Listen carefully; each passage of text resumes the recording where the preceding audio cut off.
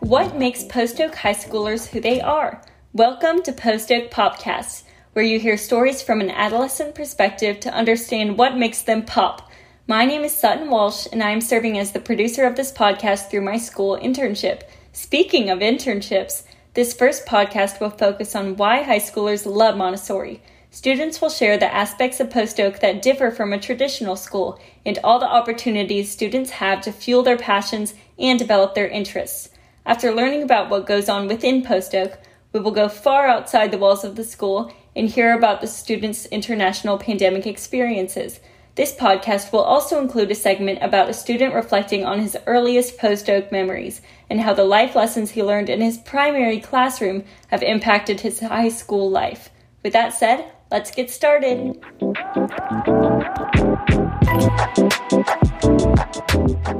Hi everyone, this is the Post Oak Podcast, episode 1. My name's Charlie. I'm a 12th grader. I've been here since 3rd grade. Really love it. I'm involved in a few different clubs, and I also have many different internships. Hi, my name is Emily Wilburn. I'm a senior at the Post Oak High School, and I've been here since my freshman year. My favorite thing about the school is truly the community and how engaged and understanding everyone always is. Some things I'm involved in is the Post Oak Photography Club as well as our yearbook. Hi everyone, I'm Eleanor. I'm a senior here at Post Oak, and I've been here since my sophomore year. I really love Post Oak for the community, as Emily said, and also our access to the museum districts. I love being able to go out and go to a museum for a class. I think that is always super fun. I'm involved in internships at Post Oak, as well as clubs and organizations such as Fall Fling. All right, so the question we'll be answering today is why high school students love Montessori, and that question kind of gets into my favorite thing about Post Oak, which is that the Montessori ethos and Post Oak High School's interaction with it really allows students to be driven in their interests, really allows students to kind of find their passions and pursue them. And I think that kind of gets into internships and the various internships opportunities we have. Emily, do you want to talk about that? Yeah, I would love to. So an internship that I held my sophomore year was at the Houston Museum of Natural Science, and I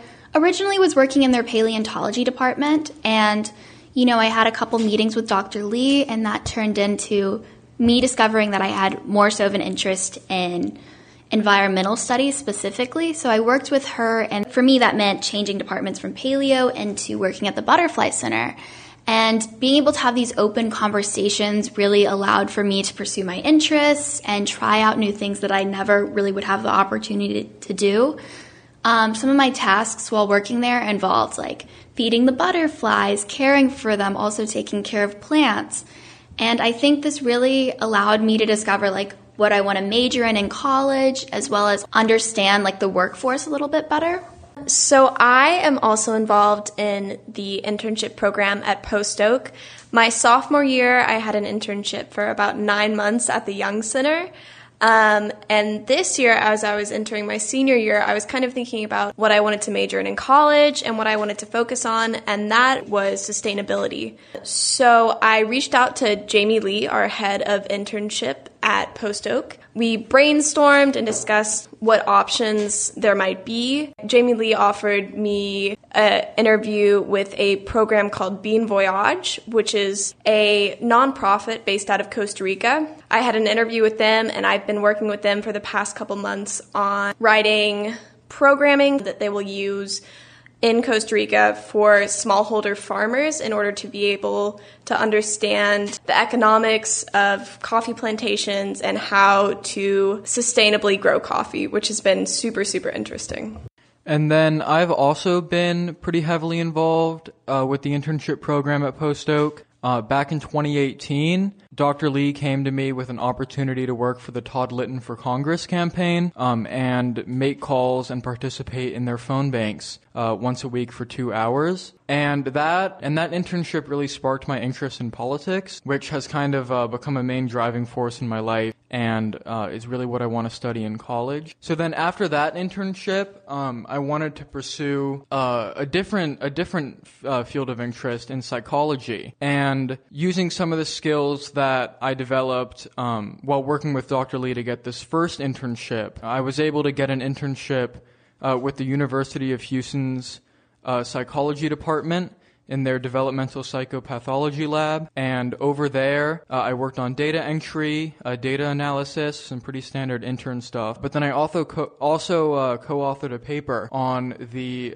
validity of the inadequate boundaries questionnaire, which without getting into any like clunky psychology talk, is basically just testing a psychology measure. I did a lot of literature reviews for them, and then along with those two internships, I've worked with the Bel Air Buzz, which was an internship set up by Dr. Lee. I became a writer for the School Buzz, which is a little part of the Bel Air Buzz's magazine, where students from different schools around Houston, they submit articles talking about student life at their various schools. So I wrote and published 5 articles with them. And then I also got involved with the Lizzie Fletcher for Congress campaign. I helped find prospective donors and also engaged with voters over there. And that kind of furthered my interest in politics, which leads me to my final internship, which is with the Ann Johnson for State Representative campaign, where I've kind of helped out with policy research there. I've done literature drops, and I've delivered yard signs,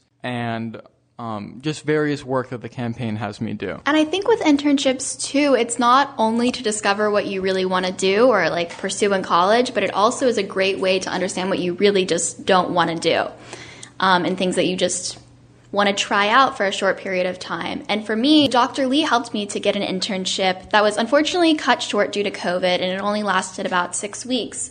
But it was with the Mercury Fund, which was a venture capital firm. I would create these presentations looking at companies that they had invested in. And, from that experience, I learned I really do not want to go into marketing. I don't want to do anything with economics. But it was still such a great opportunity to learn and grow from. And I think this here kind of leads us into to also talking about projects and events that we can create within our community. Example of that is with Eleanor. She created something that we call Fall Fling. Okay, so I'm going to go ahead and talk about Fall Fling. I had attended public school my freshman year of high school, and I really, really loved the opportunities that a traditional public school presented. So that means football games and prom and homecoming and dances, and I really loved that part of school. That always was really exciting to me. I loved being on committees and organizing that.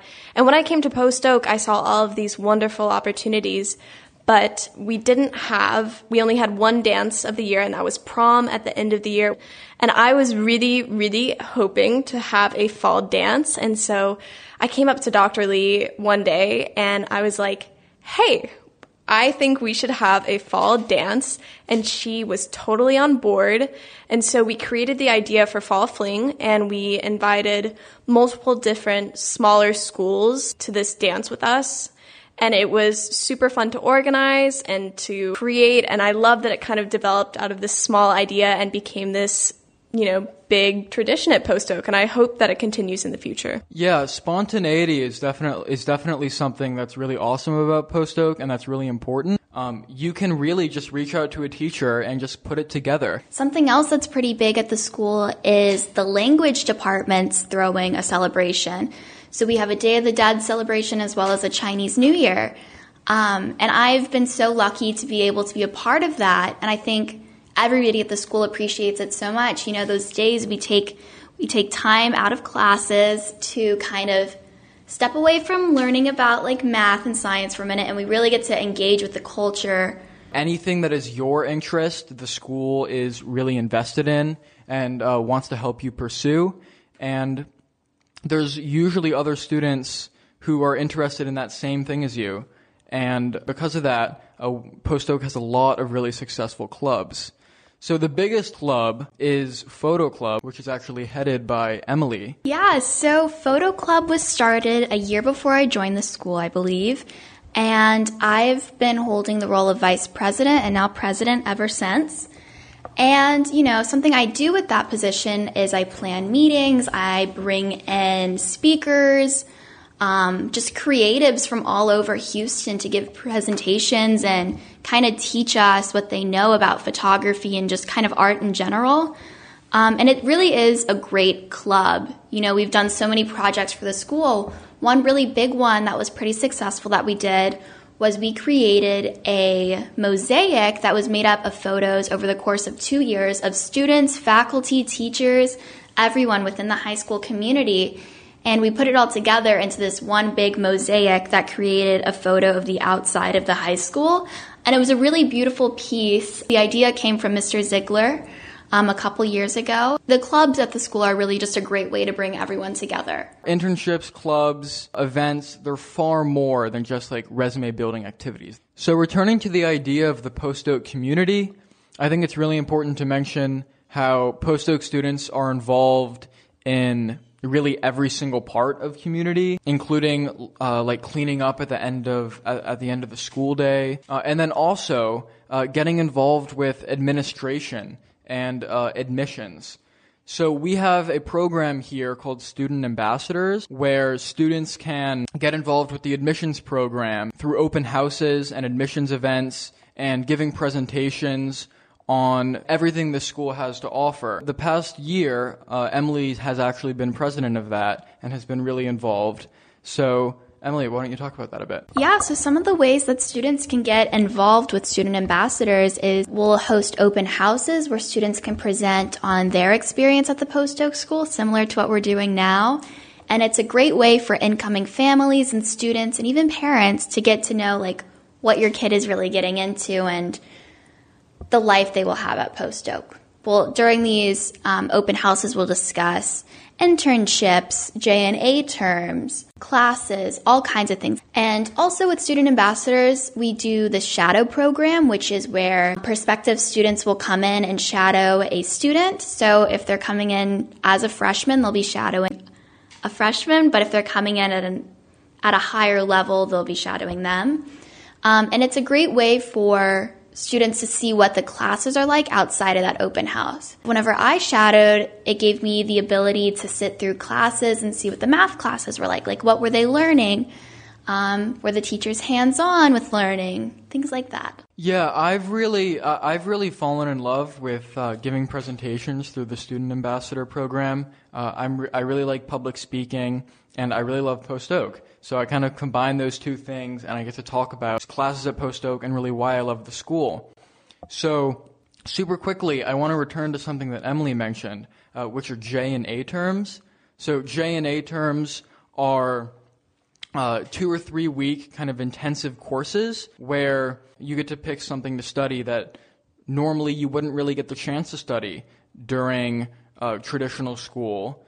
And oftentimes you even get the chance to travel. So for an example, last year I went to Jamaica, the Falmouth Field School.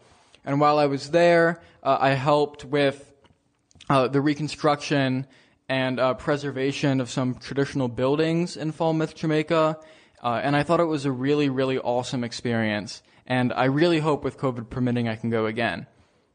Going off of that, Charlie, I think J&A terms are a really fundamental part of Post Oak and can be a really formative experience for many students. My first J term, or my first A term actually, was mindfulness and meditation, which I had with Emily, and that was a 3-week intensive mindfulness and yoga program. During this A term, we learned about mindfulness and how to practice that in our everyday lives, as well as practicing yoga and journaling every day. And I feel like that was a really formative experience for me. After that A term, I took a J term where I went to Costa Rica and studied sustainable coffee and sustainable farming in Costa Rica for 2 weeks. And that eventually led to my internship this year, which has been really awesome to have that connection and continue learning about what it means to be sustainable and what it means to be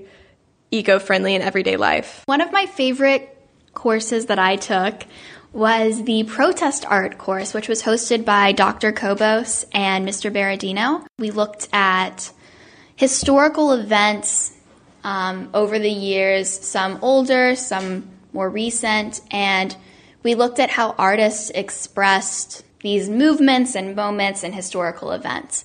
And so that included looking at artists such as the Guerrilla Girls, or even looking at historical events like the fall of the Berlin Wall and the impacts of that and the way that involved art. I took a course with Miss Harrison where we studied critical writing and how to write a good review. So for this course, we visited around 10 restaurants and wrote a review for all of them. We read a book and wrote a book review. We watched a movie and wrote a movie review. And I thought that it really, really not only improved my writing, but really kind of allowed me to pursue an interest I had in critical writing. I thought it was a really awesome experience. And I think no matter what you do for a J&A term, you're always going to really love it. So not only can you sign up for J&A terms, but you can also propose them. So some that have been proposed was a photography J term where they went to Austin. They were there for a week. They got to practice nature photography and kind of just step outside of like our normal area, which is in the museum district. Some other courses that have been proposed is personal finance, even trips, like going to Ireland or London. There's just so many opportunities, and with J&A terms, there's an endless amount of courses you can take and of things that you can learn and engage in. So thanks for listening, everyone. That's why high school students love Montessori, and we hope to see you all again. Moving on to our next segment, 9th grade Wyatt Quillen is going to interview 9th grade Mateo Sanchez and 11th grade Fabricio Guerra on their international pandemic experiences. Take it away, you guys.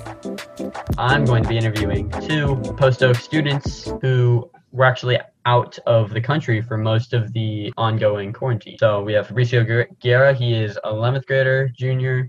He spent most of his time in Brazil. And we have Mateo Sanchez, 9th grader, who spent most of his time in Spain. So without further ado, let's get into the interview. So how is your airline experience different from normal conditions? Mateo, you can go first. All right.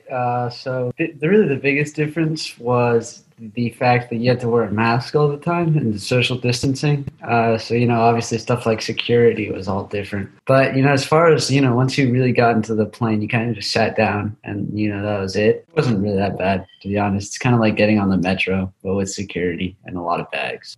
For me, when I first went to Brazil back in March, there were no restrictions at all on air travel yet. So, plane was practically full. Nobody was wearing masks really. Airport was also pretty busy. But when I came back in August, there was already a travel ban for non-US citizens from Brazil. But luckily I'm a US citizen, so I got to go. But the airport was completely empty. The plane is supposed to go 220 people in it. There were only 45. Even though there were only 45, everyone was totally spaced out from everyone. When I got on the flight, how they do a little intro thing on a little TV screen in front of you. They were we installed all these cool air conditioning filters and stuff like that to ensure your safety. And I was okay, come on, get on to my movie. But yeah, that's basically how it went, going and leaving. Yeah, it's very interesting, especially just the difference between, when you went in March and then just a few months later in August. How did the country you were staying in kind of deal with the virus? In Spain, at first, they had taken it pretty not seriously, and so then they had a ton of cases. It was kind of like Italy, but slightly worse. For about 3 months, they got their act together, and they just completely shut down everything, right? You couldn't leave your house, basically, except for at one specific time of the day. Depending on your age group and the street that you lived in, you could go to the grocery store for 30 minutes. And so eventually, the cases got down low enough that they started letting people out. By the time that we got there, it was there's such a low amount of cases that, you could kind of just walk around even without a mask. And then you could see that since they had gotten so relaxed, it kind of progressed and it went upwards. And so then by the end of it, they had the police monitoring, so everyone wore a mask and, more social distancing. But at first it was like a regular. So like Mateo said, at first Brazil was also just regular, but like very quickly, about through like the end of March, places were like already in like full quarantine shutdown. The streets just emptied, the highways emptied. Well, at least that was in Sao Paulo. The place where I was staying at was not in Sao Paulo. It was like a 4-hour drive away. It was pretty isolated, but it's a tourist destination. So every weekend, when everyone's like done working and stuff, they all go down there and they have some fun, which was a little strange because, you should have been quarantining there and here. So you shouldn't be here. But it was like a completely different reality there. Like, with like on the beach, there would be thousands of people on this small 7-kilometer strip of sand, and none of them would be wearing a mask. And it was a little weird to say for sure. But the federal government of Brazil was treating it the same way the federal government of the United States was treating it. They just didn't really put too much effort in it. But on a state level and on a city level, it was fairly strong, especially in the dense urban areas. Did you feel safer there? Or did you feel safer here in the U.S.? Personally, I felt safer there, but I had to come back because of school. So I felt safer there in that I was going to, over there, I would rent windsurf boards, or, I would go outside without a mask, and, I'd meet people in bigger groups, all that kind of thing. And so, in that sense, naturally I felt safer. But also here in the U.S., I can just sit in my house all day. And so then I also feel like I'm technically probably at less risk here than I was there. How long did you stay, and did you ever consider staying longer than you did? For me, we got there mid-March, about spring break March, and we stayed all the way until around the 15th of August, I think. I think we left on the 18th. I don't really remember. But we stayed almost 6 months in Brazil, and we would have stayed until December if it wasn't for this being my junior year and it being important and stuff. And I was missing out on a ton of material. I was in an environment with a lot of distractions, and I just needed to be back for my junior year since it's so important in like curriculum wise. For me, we actually we extended our stay there as well for a couple months. So we ended up staying almost double what we were planning to stay. We decided to come back mostly because I was a freshman and my brother is starting middle school. And so then we thought it was important to be in Houston, to meet the teachers and all that in case in-person school started. Also, like Fabricio said, materials. Another big thing was that the time zone change was just a total pain. Like our classes would start at like 3 and then they'd end at like 10. So you guys both obviously tried distance learning from your locations. So how did it feel? Like, was it fluid? Was it really time consuming? Was it easy? Was it tiring? For me, it was pretty hard because, like I said, my environment was really distracting. I had always my surfboard. It was always in my range of view. It was always sunny, especially in like July and August. It was always sunny. It would never rain. Distance learning at first was pretty hard. I was getting behind on a lot of assignments simply because of the distractions. And also by around May, I knew pretty much I was going to stay there for the whole summer. So I knew I wasn't going to get to see my friends all summer, which was a little sad because I was planning on like being with them. So all that mix really led to a negative kind of view of distance learning. And also time zone wasn't as drastic as Mateo's. It was only 2 hours ahead. But the problem was that it started at 11, ended at 5. I used to wake up at like 10:30 every day, and then I'd lose the entire day because school would end right at sundown. For me, distance learning, probably the worst part was our Wi-Fi was just so bad. It was so bad. It would just cut out in the middle of classes, and then it would take like 5 minutes to reset the router. So that was probably the biggest problem. And the other thing was, obviously the time zone thing. But, obviously the environment there was not conducive to classes, right? You have people walking into the apartment all the time, family members. My grandmother's especially loud. And so then, I'd always get interrupted. And, there's obviously so many things to do that were not work. My next question is, what was your favorite memory during your visit? My favorite memories were probably, we just got to spend a lot of time on the beach. So, we play a lot of beach soccer, volleyball. I would also do a lot of windsurfing and sailing as well, which is all a lot of fun. For me, I'd have to say my best memory was a Sunday where I got to spend the lunch and dinner with my neighbors. And we watched the soccer. It was PSG and Bayern for the end of the Champions League, I think. And it was just a really fun time. The PSG Bayern game was hilarious. We were cheering PSG so hard. Or was it Barca? Anyways. Yeah, you guys sound like you had a really great time there, even though, it might have been distracting. Well, it was so awesome you guys were able to come on the show. You were able to share your experiences with me and eventually with the community. And you just kind of showed us how it was back in Europe and South America. So with that, I would like to thank you and peace out. Our next segment is brought to you by the Post Oak Fund. What will your support go toward this year?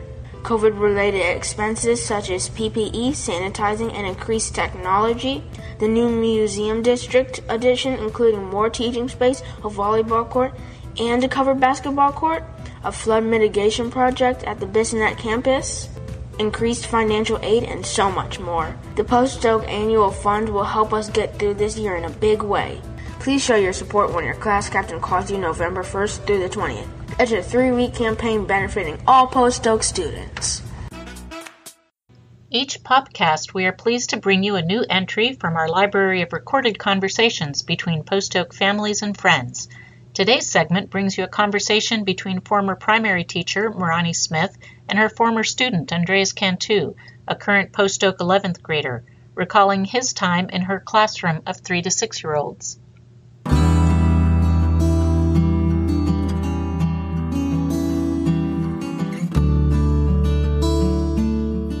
Okay, Andreas. So I faintly remember the first few days of your time in primary. So what do you remember? I remember like the material we used quite a bit. Like I remember the layout of our classroom. Like I can remember walking in and there was like the kitchen area, I guess you could say, in the left corner. Yep. In the right corner, there was the like the windows and you could see the butterfly garden. And there was also the blue metal insects in that corner. Okay. All right. Yes. Of course, I do remember a couple of exchanges.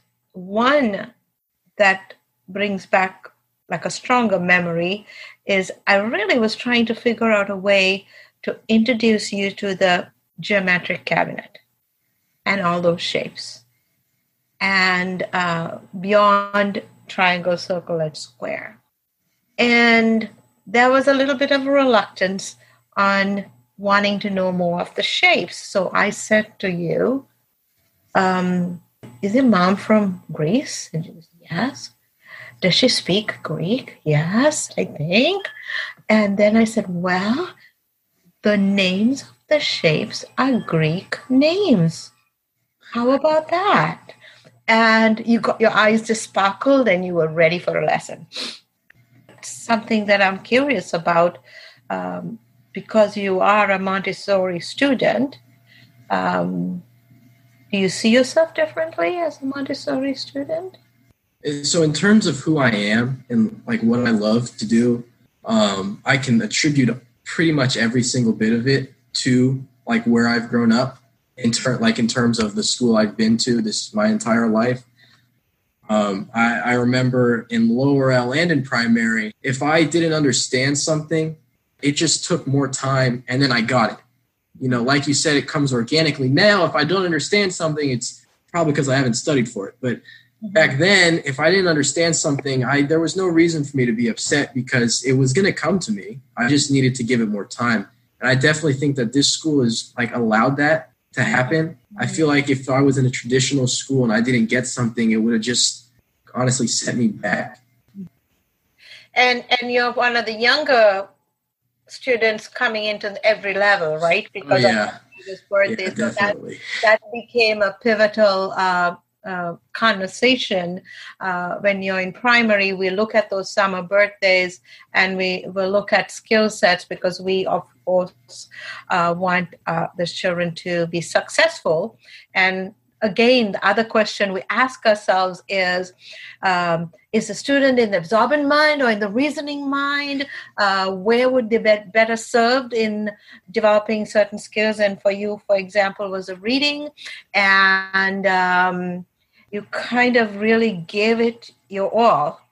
I would say that even though we might say there are so many adults who helped along the way, none of that would have happened unless you moved on and chose that. So, yes. That's what I've learned, too, that the teachers are there to teach, obviously, but it's really up to the student to decide if they want to move forward. I always tell parents, I don't teach children reading. Just do not. They discover their reading.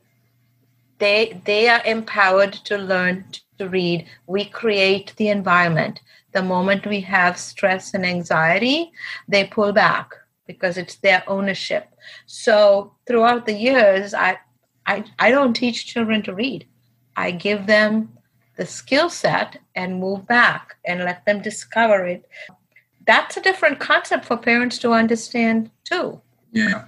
Thanks to your parents, they allowed it to happen to you. We had a very short time frame and you moved on and you're reading fine now, right, Andres? Oh, absolutely. Absolutely.